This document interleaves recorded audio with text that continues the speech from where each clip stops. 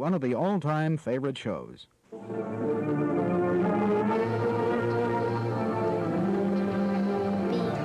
you were home. Hello and welcome to Because You Were Home. We are on episode 37 and today we are going to be talking about nightmares. So all things scary in our own heads. So nightmares are dreams that are scary or disturbing. The themes of nightmares vary widely from person to person, but a common theme includes being chased, falling, or feeling lost or trapped. Nightmares can cause you to feel various emotions, including anger and or sadness. I've often woken up from a dream, and 9 times out of 10, I like to not like to say that I have very weird dreams in general, but I have had some horror dreams that we'll be discussing it later on. But you just wonder where in your psyche did that come from? Yeah, I don't know whether to be proud or scared. I totally get what you mean, and it's funny because children are more prone to nightmares. And then once you go into kind of adolescent, you tend to come out of the whole nightmares. But then women are more common to have nightmares than men when you do go into adulthood. So it's just another lovely thing that us ladies have. Also, I looked as well into nightmares versus night terrors. What exactly are the differences? And realistically, I was kind of I always thought a nightmare was just a really, really bad night terror. Or sorry. Yeah, I thought they were pretty similar. Nightmare. So I think a lot of things have come in with mental health and looking at how we look after ourselves, and especially lately as well. But a lot of emphasis has been put onto sleep. And we've learned more about it with the likes of the Calm apps, where we're tracking our sleep, and you have your Fitbits and you can track how well you sleep. Is it your deep sleep? And when you go into your REM cycles. So the REM cycle is the place where you actually can dream or have a nightmare. So that's where a nightmare will happen. And when the normal person kind of will have between 3 to 7 dreams per night. Dreams or nightmare. But generally you don't really remember them. You'll be more likely to remember a nightmare than a dream because you have more of an emotional kind of feeling towards that. And a nightmare is actually how you would feel, or that anxiety or fear you would feel in real life. So it's a real intense kind of thing. But a night terror is actually it's in a non-REM cycle.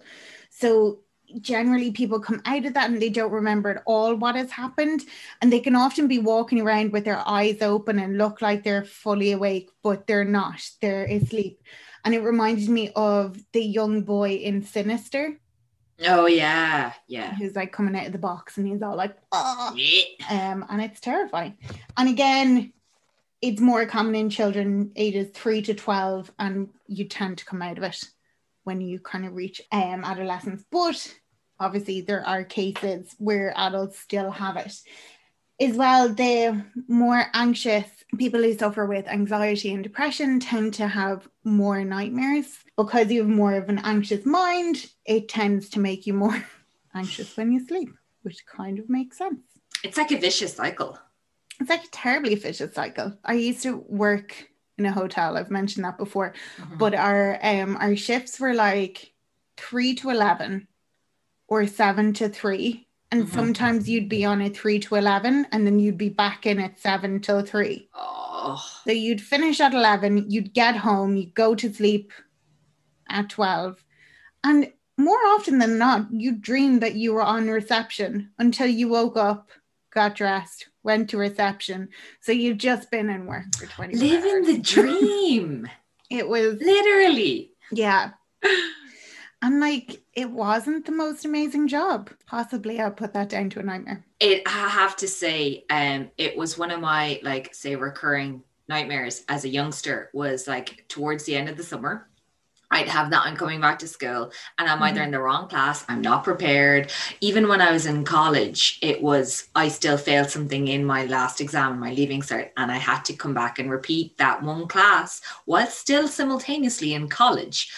But as I got into my 20s, those back to school dreams were replaced with working in the worst retail job that I had and with the people that I didn't like. And even though I got out in 2011, I had dreams that I got called back in to do a Christmas shift and I didn't know how to work the tills and everyone was still like being really mean to me. And I was like, what am I doing back here? Why am I here?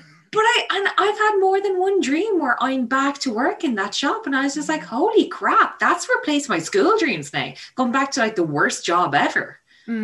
Yeah. Fuck. And like my shop dream or my school dream is college. Yeah. Yeah. I think it is. It's like the next stage in your life when you are at your most anxious or your lowest ebb. And it's like the worst place you could ever go back to. And like normally in your day to day, like, oh, thank God I'm finished all that. But with your dream, you're playing it. I always think that like your nightmares are for me, because I dream so very many horror movie style nightmares. And I'm like, I swear it's my brain playing out worst case scenario. Yeah. They're not going to happen. But what if? What if they did? That's so...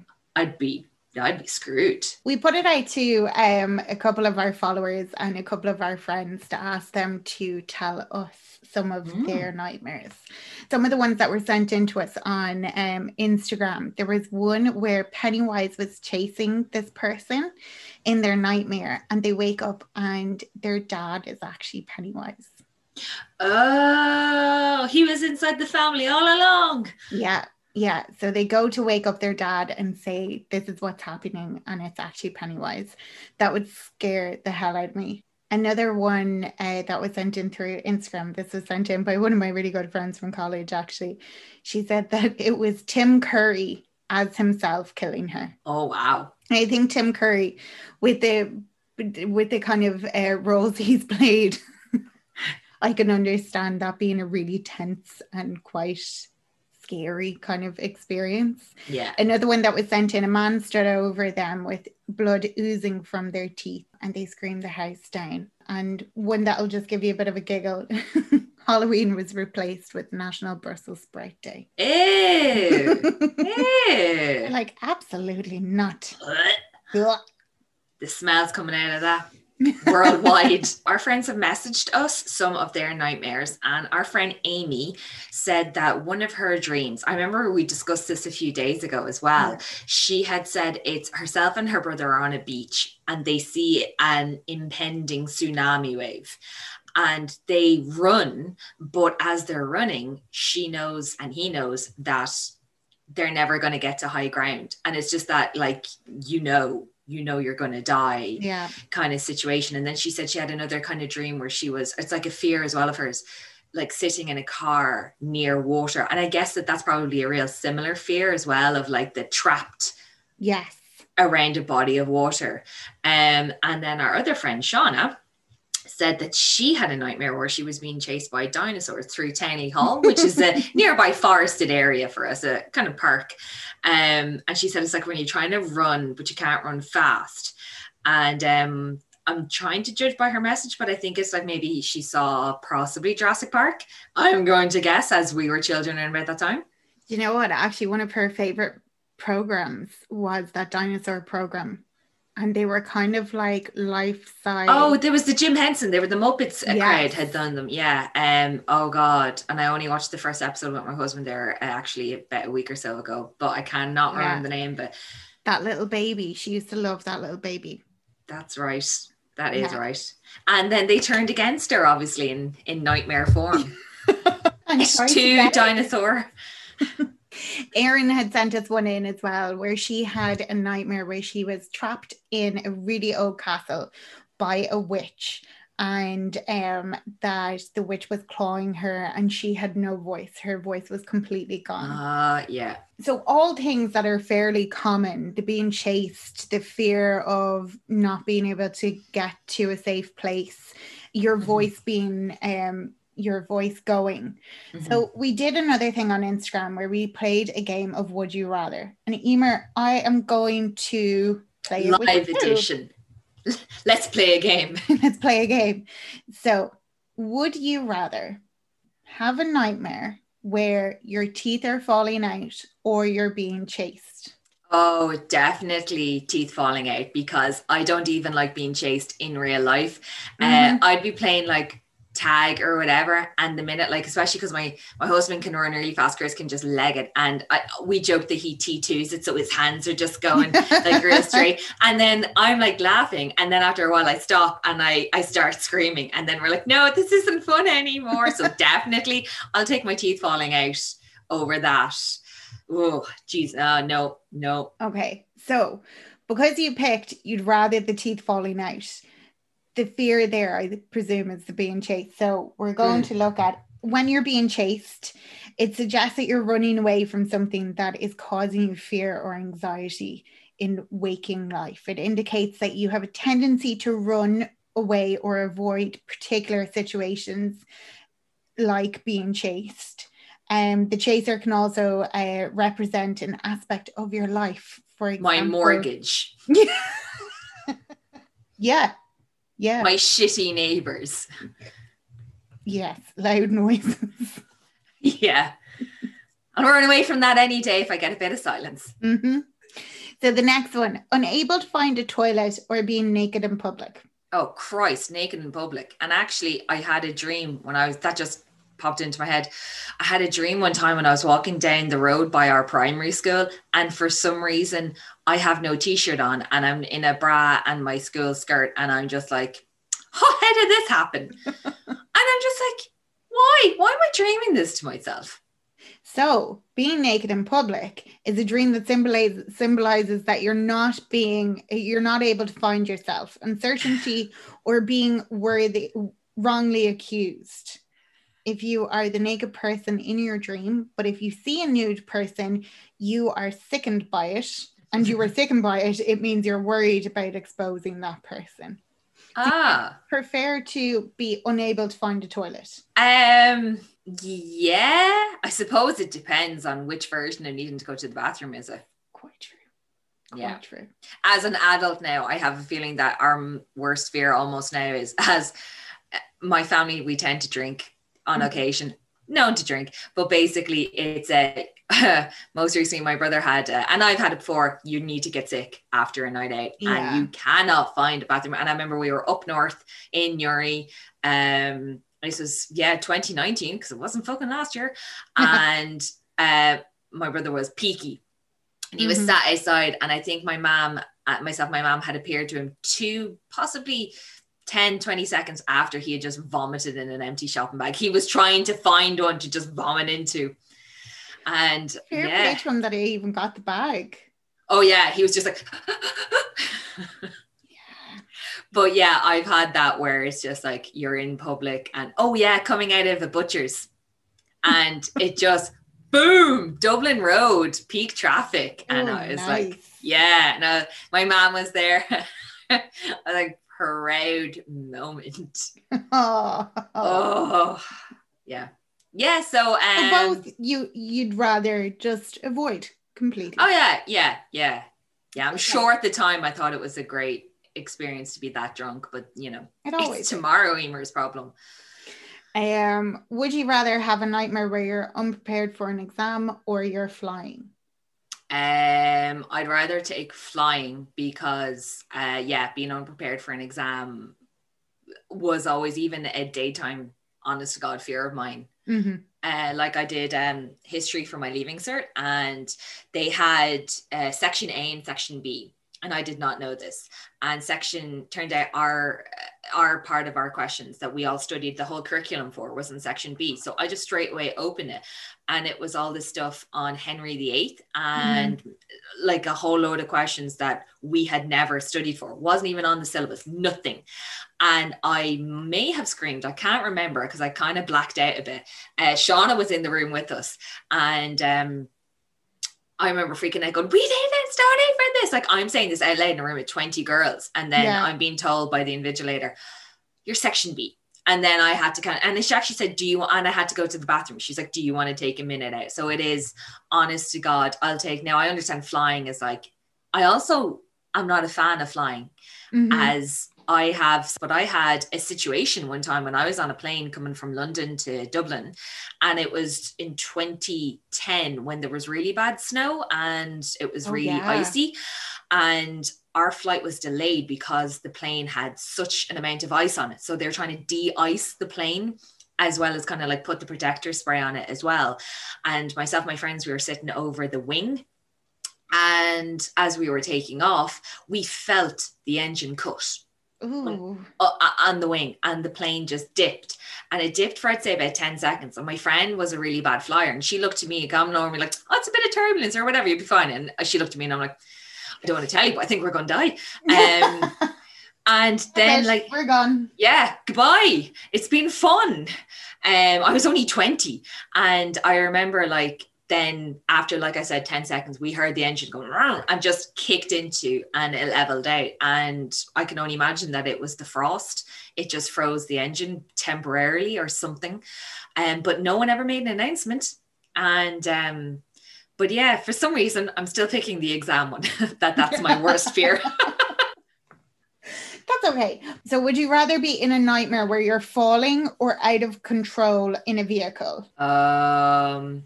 Out of control in a vehicle, because I hate falling and I trip and fall a lot.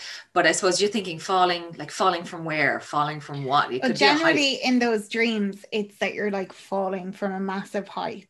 And that's another nightmare that I had. I think I mentioned this, episodes way before, of a recurring nightmare, I suppose you could call it, I had as a child, which was falling off our railway bridge, the viaduct, and falling down into the river.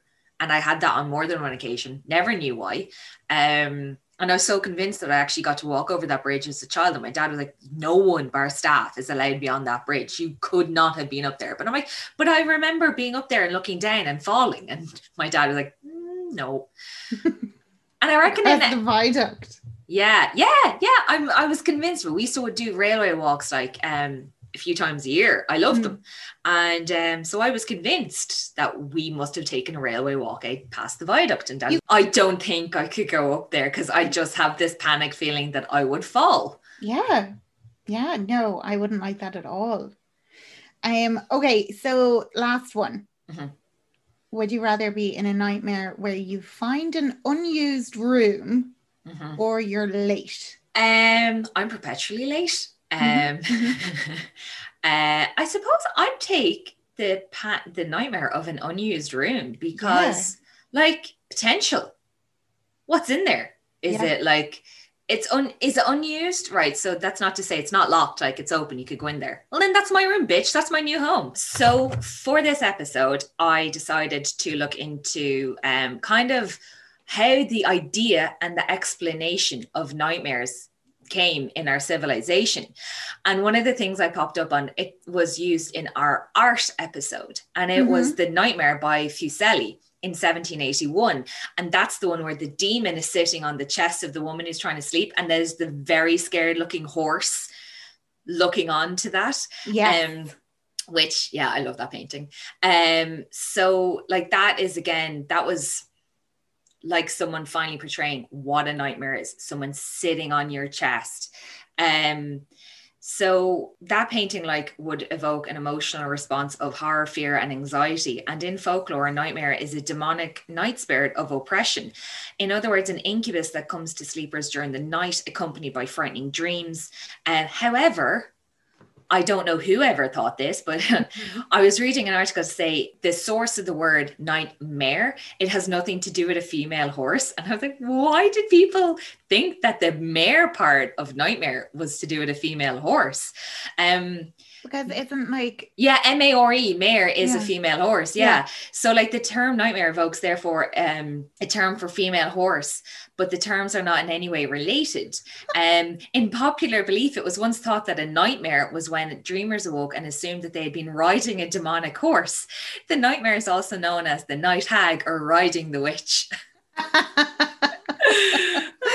I love that. But yeah, so many people then would assume that your nightmare is that there's a demon sitting on your chest, and that's how you get the feeling of breathlessness and oppression, and then that this only happens at nighttime, so it's a nightmare. And like the word mare, obviously it's an English prefix, but like in Slavic terms, it's mora, which could trace to the core meanings back to the Greek word moros, or death. And the ancient Greeks actually had a mythic giant whose name was Ephialtes, which meant leaper and was a nightmare spirit. And then for Croatian people, mora means nightmare, but also was a dark spirit form of, or succubus, who visited men in their dreams to torture them with desire. The belief being that the sleeping men had their hair deliberately entangled by these female spirits who left them with mare locks, mare braids, and mare tangles, which I think is how we now have bedhead. Yes. I mean, I was reading that and I'm like, yeah, it's bedhead. So Been there. Oh yeah, it's just, yeah, every goddamn morning. The idea of the nightmare is of ancient origin, as well as worldwide belief in myth and folklore, and appears intertwined with notions of succubi and incubi. Proof may be sought in the Mesopotamian and Babylonian storm god called Alu, who is also a nightmare and a demon who killed people by crushing them. So an early allusion to hold stones, which, you know, the necklaces where it was a circular stone with like a hole in the middle. Yes. So this was in the 15th century. They were used as charms against nightmares, as the stones were regarded to preventing bad dreams. Hold stones were often hung on bedposts to deter demons, including the night hag, the nightmare, or a succubus. It was also believed that a stone with a hole in it hung at the head of the bed would prevent a nightmare. Thus, the reason why they were sometimes called hag stones from that disorder seemed to be caused by a hag or witch sitting on the chest or stomach of a sleeping person. And now they're just used by backpackers around Europe. I used to have a dream catcher when I was younger. And I'm talking, I remember I wore it when I was like 8 or 9. And I had them as like wind chimes in my bedroom. And I had one as a necklace. And I remember like it was one of the first sleepovers I had in Shauna's house, and I must have forgotten it, or I just couldn't find it in my bag. And I remember, I think I was like so close to asking to be brought home. I think my parents might have found it and brought it up, but I couldn't sleep thinking that's how bad as a young age I was having nightmares or like really weird dreams. And I remember at a time when I was a teenager, I had about 3 different versions of night charms, dream catchers. I was thinking about this as well, because I had them as well. And I think it was very much, they were quite popular at that time when we were younger. And also, it goes back to that whole thing that we were discussing when we were talking about religion and horror. And there was the documentary that was done by the guy who did The Exorcist. And he was saying that he was talking to the priests and the psychologists, and then he was talking to the doctors. And the doctors were like, look, something can actually help if you have the belief in it. Oh, I truly believe the necklaces were psychosomatic and all that. Yeah. And then, because I had them as well, and I remember making them as well. And I brought it home and I put it above my bed, and my mum was like, what are you doing? And I was like, oh, I'm having really bad dreams. And she was like, look, she was all like, this is a heathen thing. I'm joking. No, burn it. She did turn around and she was like, just say a prayer every night and you won't get bad dreams. And like that, I had the belief in that. And I didn't have them. And I used to say a prayer every night before. And like within that prayer, it would be, please let me have no bad dreams. And it is that whole thing of like, if you have that belief in it and you believe in it so much, sometimes it can work. Yeah, your brain can kind of get the message and get what it is you're trying to portray. Like I remember my mom took one of the wind chimes into her room because she was like, I've been having a doozy of dreams. And even she was like, I want to give this a go. Yeah. And so she and I mean, it was there for years because I had like 3. I'm like, sure, take them. But I remember like the necklace started, like it had 3 feathers on it, and the necklace started to like lose its feathers. And I remember thinking it's not going to work if it's not all in one piece. Yeah. But like in the end, I think I just had the necklace like no feathers. And I remember it was really hard for me to stop wearing it. I was like, okay, I've got the chimes. I've got that if I need it. And Like you eventually stop using. Now, like I never took it with me when I moved into the apartment, and now I'm in a house and I still don't have it. I've had some crazy dreams in the last few years, so maybe I should just take it back, or I'll start saying prayers now. Yeah. I had looked up one last thing was again how nightmares were explained in Japan. So in Japan, they're very superstitious people, and evil dreams were believed to be the results of evil spirits, and the supernatural creature called Baku is known as the eater of dreams. So the Baku, like many mythological beings, is a curious mingling of various animals. It has the face of a lion, the body of a horse, the tail of a cow, the forelock of a rhinoceros, and the feet of a tiger. Nice. That's a lot to unpack. That's a lot going on there. There's a lot going on. Yeah. It's a bit. Several evil dreams are mentioned in an old Japanese book, such as two snakes twined together, a fox with the voice of a man, bloodstained garments, a talking rice pot, and so on. Just your normal Japanese nightmares. Yeah. When a Japanese peasant awakens from an evil nightmare, he cries, "Devour, O Baku, devour my evil dream." At one time, pictures of the Baku were hung up in Japanese houses, and its name was written upon pillows. It was believed that if the Baku could be induced to eat a horrible dream, the creature had the power to change it into good fortune. So again, that's like the charms up around your house, but I would love to see a pillow like with just a stitching of Baku on it. Like I think if really I'm gonna, pretty. Yeah, I want to see Penny's doing its line of Baku nightwear, where it's just going to eat your horrible dreams. Love it. Yeah. So I thought that was really interesting of just like really interesting. Where you're like specifically calling upon a demon to eat your dreams. I'm like, yeah, that one was quite an unusual one. So how we tie this in with horror movies. I was like, one of the first thing I was like, nightmares and horror movies, and they're like, do horror movies create nightmares? And I'm like, not really. I wouldn't really suffer from them as a result. It's more my day-to-day anxiety would be creating it. Yeah. Although I did have one nightmare where I've never actually seen the film, but I've known enough about it. You know that French film Martyrs? Yes. Yeah. Yeah. So I think I told you about this. Yeah. So I won't watch it because I don't like gratuitous violence, like violence for the sake of violence. Like that's why I kind of got out of the Saw franchise. But this one was, I knew that in the climax to the film, spoilers if anyone plans to watch it, but in the climax of the film, they're kidnapping women, and if you achieve the most amount of pain, you can see your mind will leave your body, and you'll be able to go to this like level of being where you'll be able to answer all the world's secrets, and you'll know divine premonition and all that sort of stuff. So they skin the girl, they flay her, and she's awake for it, and she does. Her body, her mind leaves her body. She's looking at this, and she's still alive because she tells the woman what happens. But anyway, I had a dream, nothing tied in it, because like I said I hadn't seen it. And I had a dream like as if I was in that camp. I was a prisoner, and they were torturing people around me like that, cutting, flaying, and I was about to be hung, but not to be killed, but just hung to pass out. And I remember like sitting with or standing with a noose around my neck, and I was just like, and I was seeing women being just like tortured around me. And I remember waking up going, where the fuck did that come from? I just... honestly, like and I can't remember more, but I just remember at the time feeling like it was very detailed. Yes. There's some dreams can just be like, I just remember parts and this, that, and the other. Yeah. I'm like, no, I remember looking down and seeing that I was just standing on a stump. And yeah. You have a nightmare though that could be a film. Oh, hang on. Emer, when did you have it? It was last year, wasn't it? And sent us the full screenplay for this nightmare. But it was a doozy. It really was.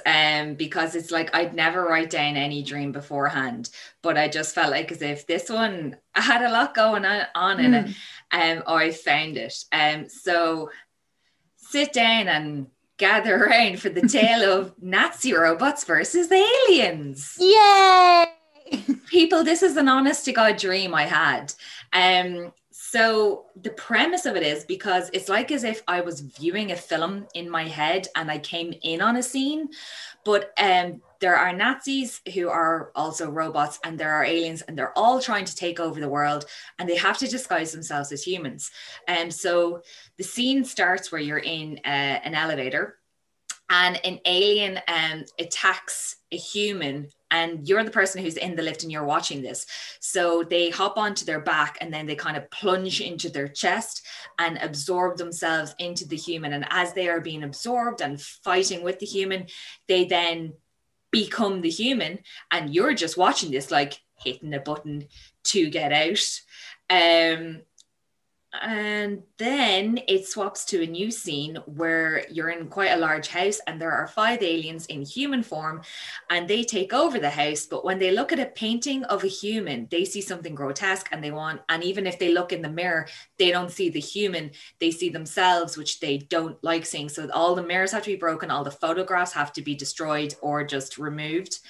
And then in that house, out in the pool, there are 2 aliens in male form, and they're talking away, and the male that's in the pool has a joke mermaid tail, and joking that the other male should join him in for a swim. And at that stage, another male, wow, lots of males here, coming to the rear of the house from a limo. Emer's dream, nightmare, it was raining men.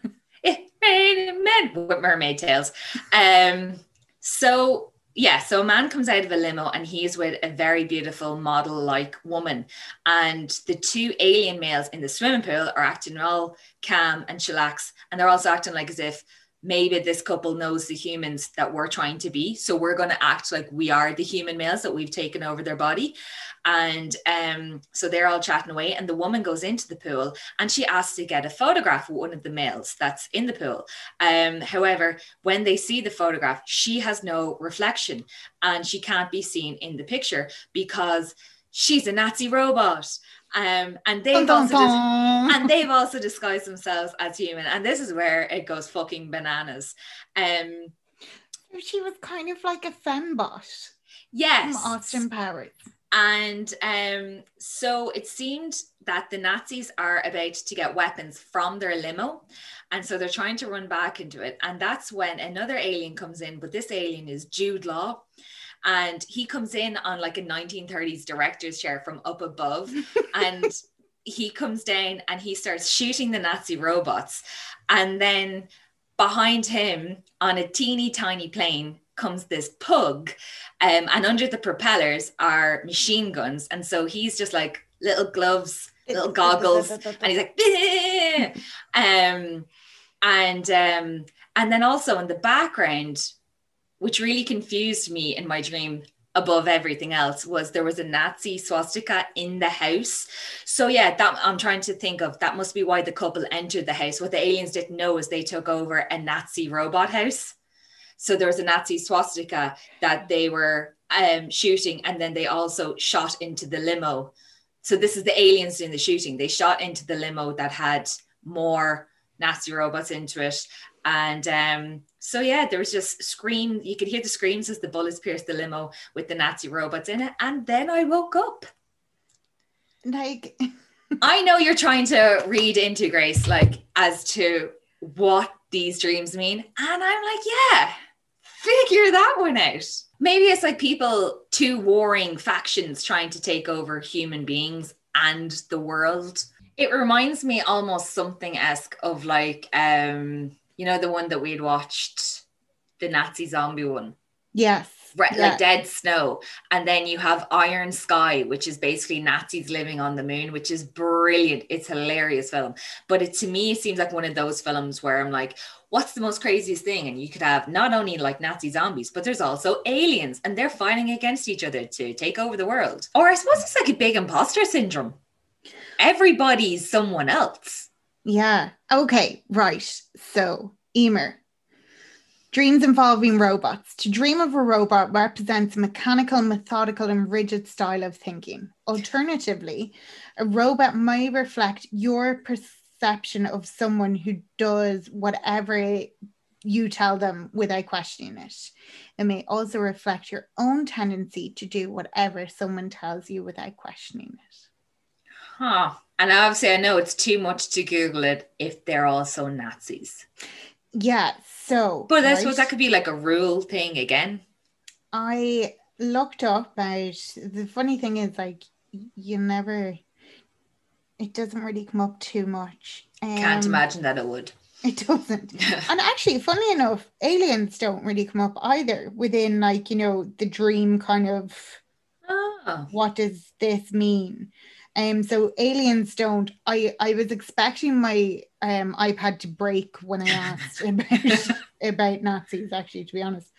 But yeah, and then let's see. Ken doesn't really say much. I think actually what you said, like somebody coming in and taking control over something, it seems to be a lot of control. I am a control freak. Seems to be a lot of control, a lot of controlling people there, but totally disguised. Yeah, because I suppose it's like I try to not, again, like my competitive streak, I try to like hide that I have these big personality issues where I like to control a scene. Control a scene and win at everything. But yeah, so I suppose that could be it. And then I'm also just fascinated by aliens, I suppose. And Nazis. So there you go. I'm sure it's my brain trying to explain some things to me. Yeah. My worst dream, I used to have quite unusual dreams. I was put on Epilim for a while when I was younger, which is a medication you take when you're epileptic, which I wasn't. So I wasn't on it for long, but I do remember kind of having like very high temperatures and having like hallucinations or kind of quite vivid dreams. And it was probably a very annoying time for my sisters. I remember they were watching a horror movie at one stage and I snuck back downstairs and I hid behind the chair that looked onto the cabinet, which was glass, which was reflecting what was happening in the movie. So every time the devil came onto screen, I'd be like,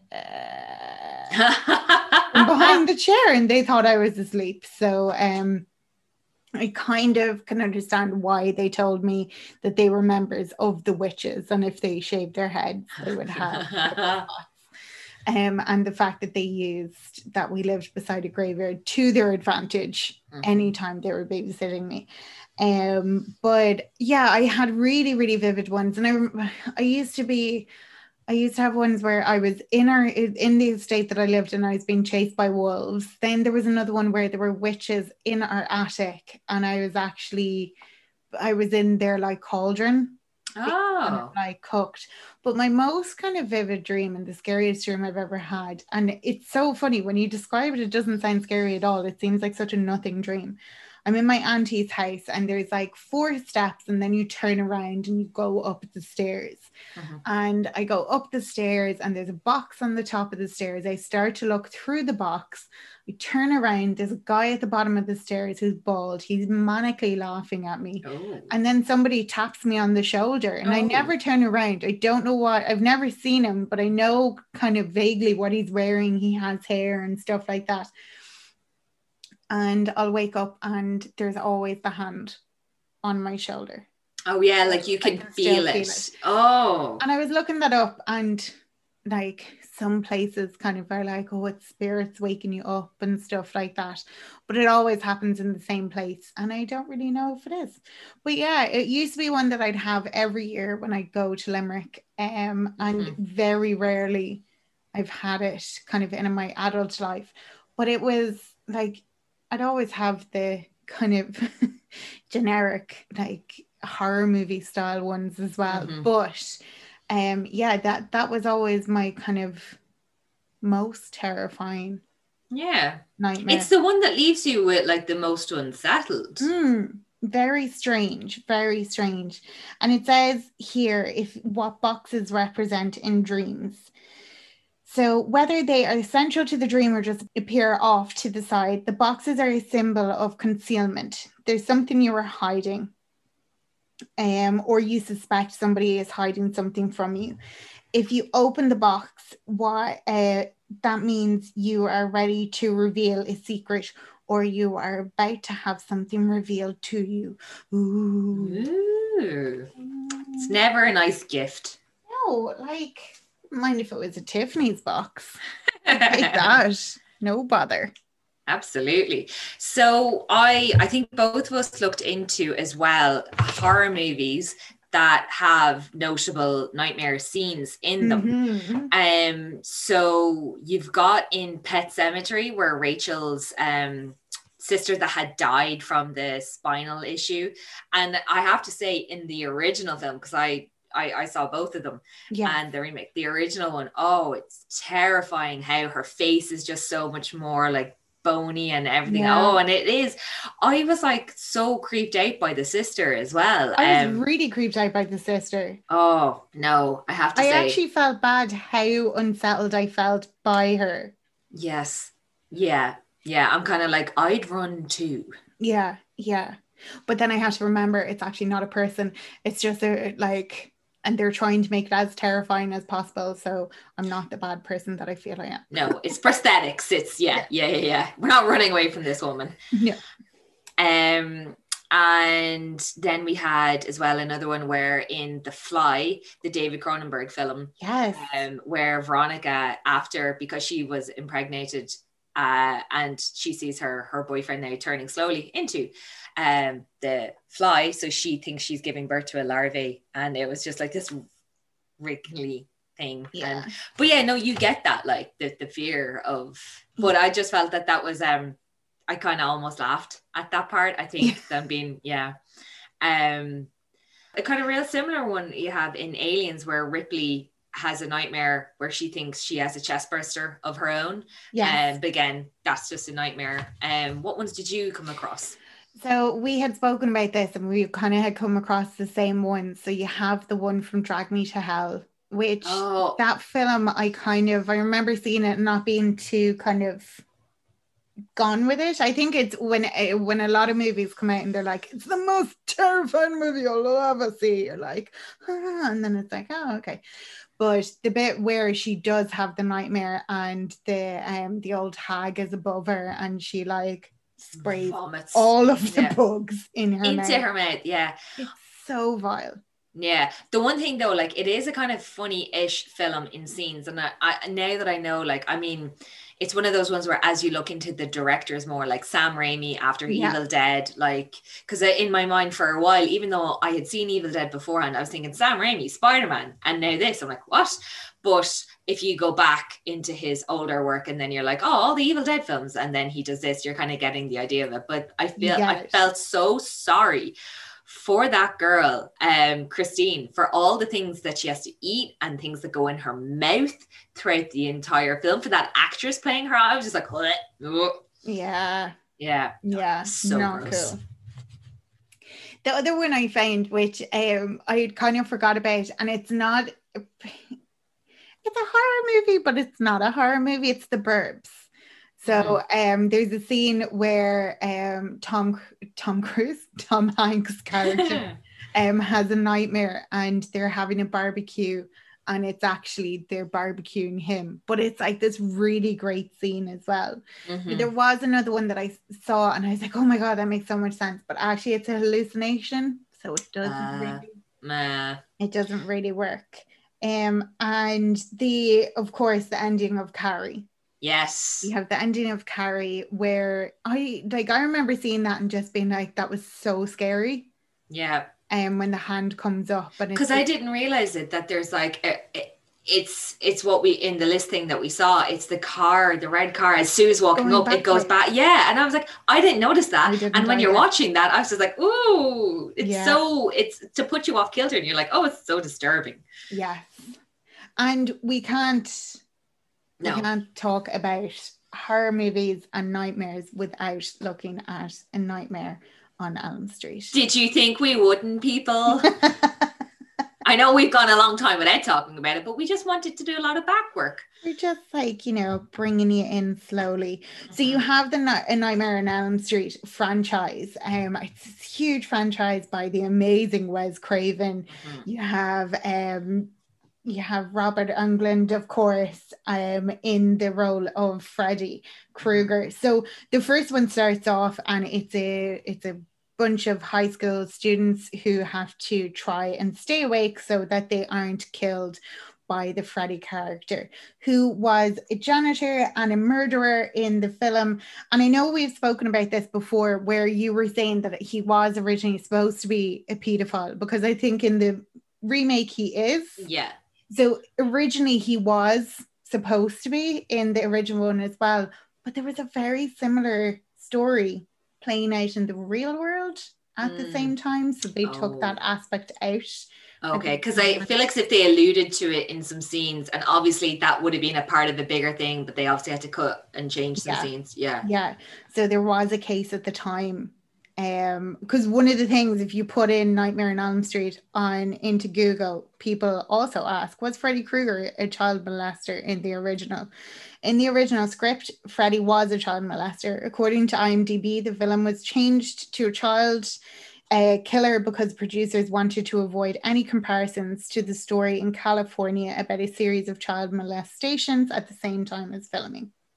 Would that have been the satanic panic fear in the creches in the 80s, where all these kids had been taken by, I don't know whether one kid had admitted to it, and then there was all these kids had admitted in the crash that all the teachers were witches, and that they were like flushing them down the toilet only for them to be going down to like their coven underground. Yes. But the thing was, they were all taken seriously, and like people were so seriously. People were like almost sent to jail over this, and their lives were then just destroyed no matter what. Like, so I wonder if that's the sort of stuff where like we can't be in the same breath as this case that happened in America, because it was just so horrific. It was such a big thing at the time. Like, it was huge. So I watched Wes Craven's The New Nightmare because I hadn't seen it. And I will admit I'm very bad on seeing most of the films, and I think it's awful. I've seen the original one and the remake of the original one, and but I think I've seen snippets of the rest of them. But I'm awful. I don't think I've seen them. Yeah, but as well, they're also not your type of genre. It's like, it's a supernatural slasher. Do you know, it's not the thing that I can imagine you sitting down and go, it's not your first choice. No, but I always was interested with the idea of it happening in your nightmare, that you've been killed there. You know, if you die there, you die for real, kind of like the Matrix-esque. But so I think I would, as I'm older now, go back and watch them. I have them all on DVD. You can have them all. Woo-oo. Yeah. So this one, a demonic force has chosen Freddy Krueger as its portal to the real world. So it's a weird one. So basically they bring Nancy back, but they bring her back as herself. So this was a genius idea. Yeah, they create this world where the first Nightmare on Elm Street was a film. And this is the continuation of that. So Heather Langenkamp is the main role here, and she is married to this guy who's a props developer for the Freddy franchise, and they have a little boy who's called Dylan, who is really fucking creepy. And she has this really nice nanny. Robert Englund is in it. He's really nice as well. They get on really well.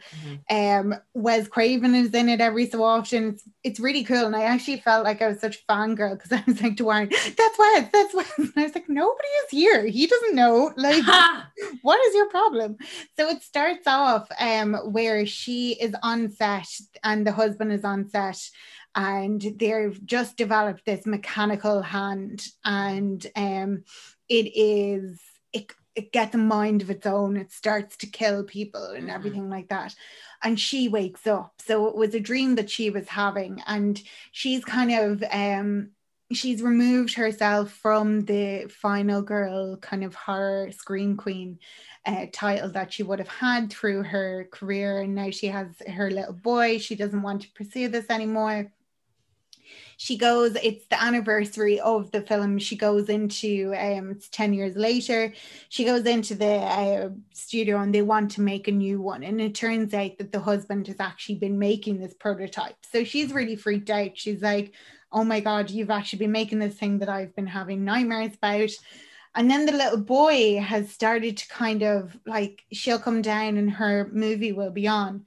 And he's like, never sleep again, never sleep again. And at one stage, she comes down and he's like walking around and he's gotten like little steak knives. And he's like sellotape them to his hand. And he's like, look at me, mommy. Yeah, he's like, stab, jab, jab. And she rings the husband. He's away to shoot, and she's like, look, you need to come home. Teach your son some manners. Our son is, he goes into hospital. He has like some sort of an episode. That's actually what she describes it as.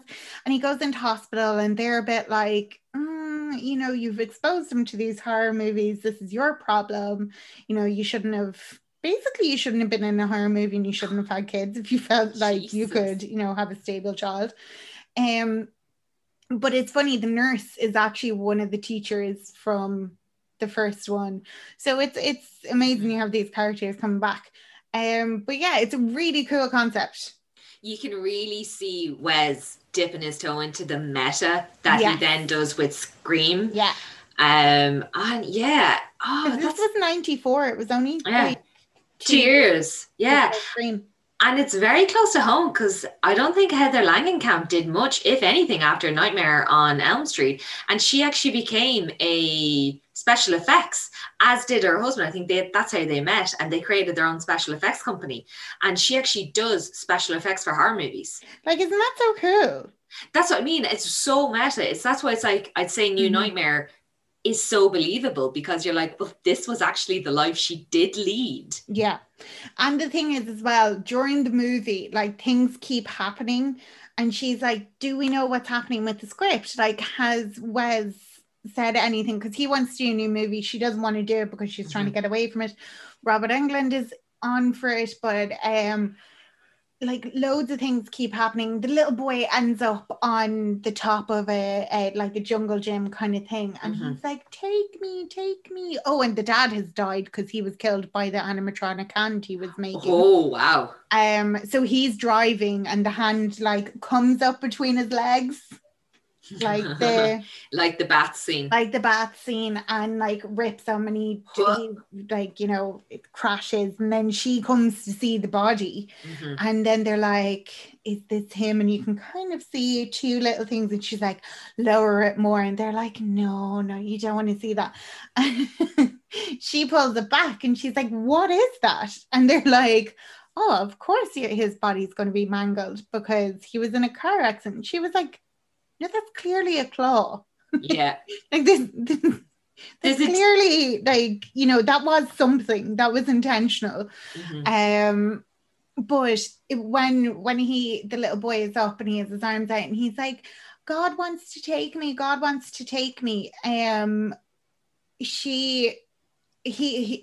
catch him and he's fine. But it turns out that's how far Wes has gotten in the script. Oh. So it seems to be playing out. So yeah, no, it's very interesting. Really good. I'll tell you, yeah, no, it's something that, because even like with the second Nightmare on Elm Street, where it's Freddy is possessing a guy to do it. Yeah. And just like with all that, like how it's almost like Halloween 3 when they decide to just like diverge from the script, and it either worked or it didn't work with some people. So yeah, I suppose it's like there's a lot to it. It's just, I think it's like possibly by the fourth one where Freddy had released his own rap. Love it. Freddy's Back. That's kind of one where I was just like, holy shit, I don't know. Like when I was younger, and like, I guess, can I? Yeah, and I think when I was like younger, maybe in my 20s, and I was like trying to be more of a like provocateur of Hardcore. horror film. Yeah, and I was just like, I'm not watching this. And now I'm just kind of like, no, now I do like, I'm happy to admit that I will watch a silly horror, but I do, people are like, it's like the first one, the third one, like Dream Warriors, like there are some really scary ones that are in it. Yeah. So like it's to give your time, you know, to them. Definitely. Yeah. I think you'd actually really like the last one. Number 7. Yeah. Yeah. And I just want to do one quick shout out to one nightmare scene that I loved is Judgment Day in Terminator 2, where Sarah Connor is at the she's at the playground with her son and he's only like a little one, and then you just see the and the nuclear blast, and then she's just absolutely incinerated. I thought that was a brilliant scene because you really don't know well, you kind of get the idea it's a dream because like her kid is a lot older, and but Jesus. Oh no, it's not her son, it's just children are playing and she's walking by. She's looking at herself in the park. Playing with her son. Yeah. And it's this is going to sound really bad, like, but I was so distracted by what she was wearing as the mother that I was more confused about that I was kind of like, oh shit. When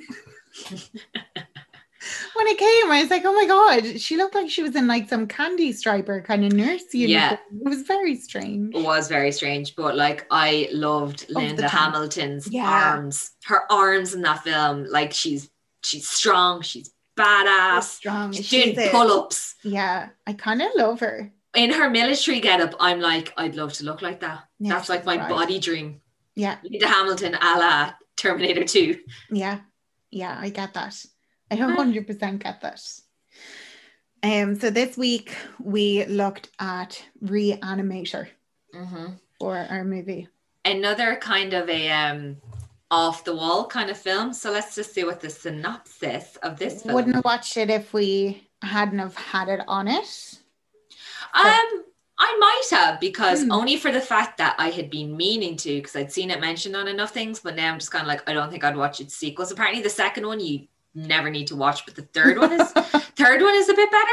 But anyway, so it's obsessed with the idea of overcoming the obstacle of death and determined to vindicate himself by backing up his theory, the ambitious medical student Herbert West arrives in New England after the horrific incident in the Institute of Medicine in Switzerland.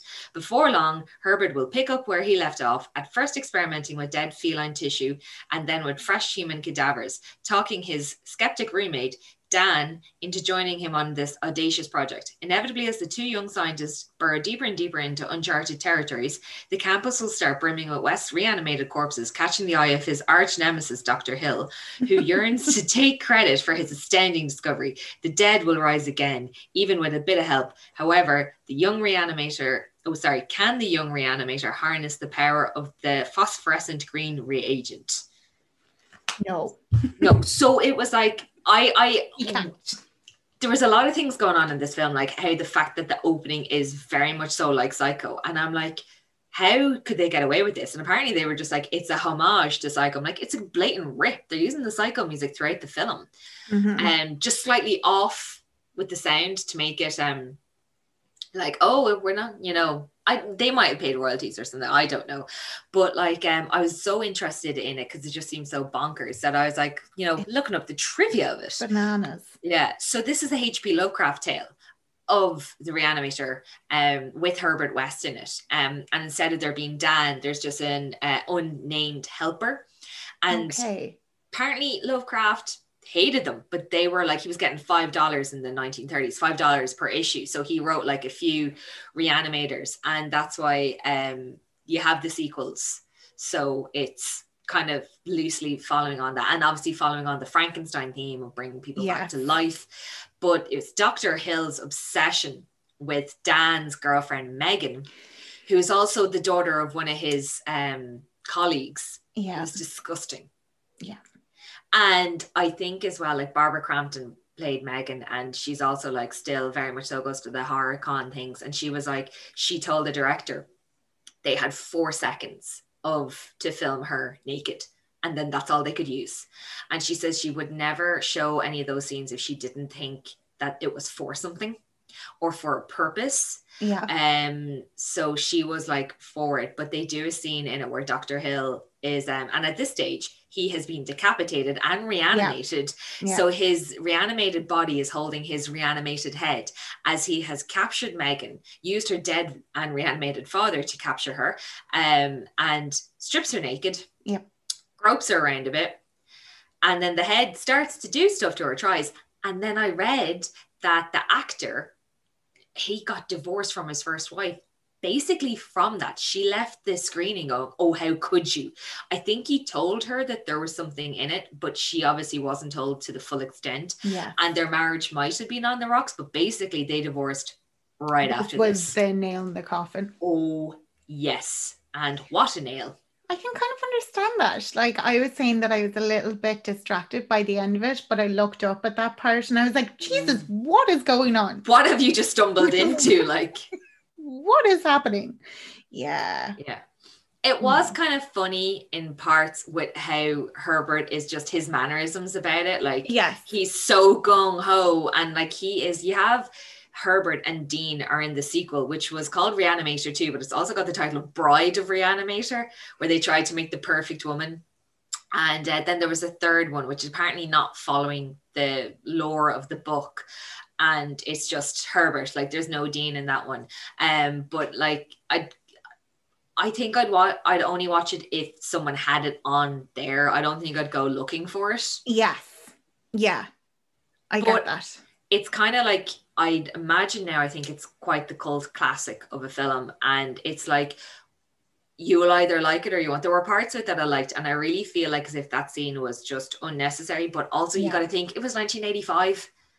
And a lot more of those scenes were okay. You're only talking about really in the last 5 years has stuff like this been kind of like frowned upon, and it's gratuitous nudity and sexual assault is kind of like, well, does it have a purpose? If it doesn't have a purpose, I kind of get like they are showing how this man's obsession with Megan escalated. Yes. Yeah. But that went from 0 to 100 in 2 seconds. It was kind of this like almost R-rated version of like Weird Science. And then it got... I was only saying that to my husband last night, that the film had very Weird Science-y vibes. Yeah, do you know, and they were this kind of real like the friend was like this really good looking doctor that you were kind of like, you could see, you know, that guy and being like he's with the weird friend. Yeah. You get like Bruce Campbell vibes of Evil Dead with that character. It was all a bit like, there was a bit of fun in it as well. I thought the bit with the cat in the fridge was quite funny. Yeah. Like him trying to explain that and everything. But what do you want me to leave it a note saying dead cat, more details later? I was like, he's got a point. Like, yeah. So it was quite fun. There were bits that were quite funny and you were kind of like, yeah, I can see where this is going, but that just came so left field that you were like, oh wow, okay. Chris was like watching parts of it with me in the beginning, and we, the two of us, were like really grossed out by the way Dr. Hill would linger, and the toast, you know, the toast was to the daughter and he wouldn't want the daughter to leave the house, and then when the dad, he was like, oh, you have to let me look after him, and how he's like, you're all alone now, you've only got me, and it was really creepy, and I was terrified that Chris was going to come back in at that scene, because I was like, how do I even explain the man in the head now, and he's doing that, and I'm like, oh, I swear 2 minutes ago none of this had even happened. Yeah, and this wasn't this movie. No. A few minutes ago. Hard turn. Hard turn. So again, glad I've watched it. Yes. Yeah. Don't think I'll be doing it again though. Yeah. But look, that's just our opinion. People, give it a go yourself. And you know, if you have seen it and you want to, like, you can message us about it and tell us what you think as well. Or like, if you haven't seen it, give it a go. Yeah. Our next week's one is Dr. Jekyll and Mr. Hyde. Ooh, now there's an interesting topic of what year do you watch it in? I'm sure there's about 1,000 of them. Quite possibly. Yeah. Like you have Hammer Horror even did one in the 60s where it was Dr. Jekyll and Mrs. Hyde, or Sisterhide. And as he took the potion, he became a female version of himself, like his alter ego in a female form. You've obviously got your silent film version. Yeah, a lot to go with. So stay tuned next week and see which one we picked. See which one we go with. Yeah, there's one here in 1941. There's one in 2017. You got like some bad. There's one. Mary Shelley's Frankenstein, kind of done around about the same time as Bram Stoker's Dracula, like early 90s, and it was Kenneth Branagh, the actor who played. I'm talking Frankenstein. Jesus, it's Dr. Jekyll and Mr. Hyde. Yeah, there's a Dr. Jekyll and Mr. Hyde in 2003, and there's one in 1931. I think it might be Universal, or if not Universal, they all had their go at the horror film from the novels. Do you know what we should do? We should actually take them all and see which ones are actually that we could see, that we could access. Yeah. Put them into a hat and we'll just decide which one. Absolutely. Let's do it the democratic way. Yeah, fantastic.